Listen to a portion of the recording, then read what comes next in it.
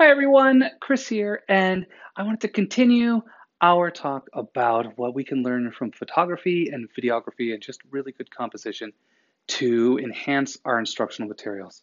Today, I wanted to go a little bit technical and talk about the exposure triangle, because a lot of people are out trying to capture images without any formal training, and this kind of can confuse people because there are three components to the exposure triangle, as the word triangle implies. The first is shutter speed. Now, that's literally the amount of time that an old-fashioned camera would flip the shutter up and drop the shutter back down.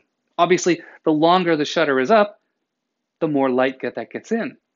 And also, in the same time, the longer the shutter's up, if you have a moving target in a photograph, you're going to have a little bit of a blur. Sometimes you want that if you're taking a photograph of a little stream going by and you want it to be all ripply. But sometimes you don't. If you're taking a picture of a sports action and you want to catch the layup, well, you don't want to catch the layup as a blur, unless you do.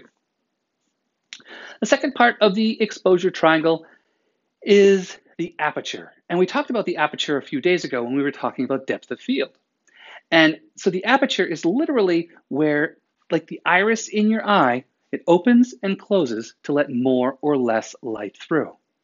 Now, the aperture opening and closing alters your depth of field. So now you have two things in play: how crisp your photo is going to be from a movement perspective, and how much depth of field you're going to have in the image.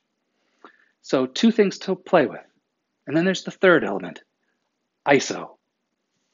What does ISO even mean? ISO starts generally at 100 and then it goes up into sometimes thousands. So what do you do with ISO? Well, ISO has to do with back in the day when you had film that was plastic and it had chemicals on it. And the ISO referred to the sensitivity and the way that those chemicals were laid on.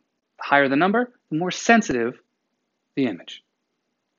And that's the exposure triangle. So when you're trying to compose an image and you need to have certain things, depth of field or a crispness in the image, if it's moving, you need to balance these three elements.